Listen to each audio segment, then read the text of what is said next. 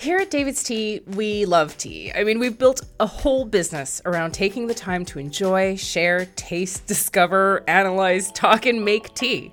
We also know that the best thing you can pair with a really good cup of tea is conversation. You never know what you will learn next, as the world of tea is so vast and endless, and honestly, that's what makes it so fascinating.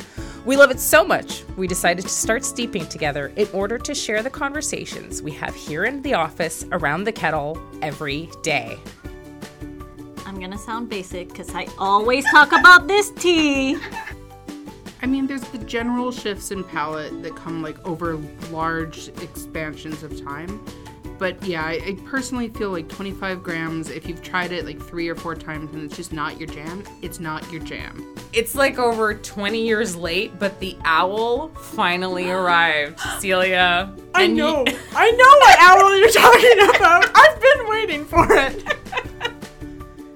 My name is Marika, and I've been working in the tea and spice industry for over 20 years, and I hope you'll join us every Friday as we deep dive into teas, tea rituals, and tea origins with experts, enthusiasts, and basic lovers of all things tea.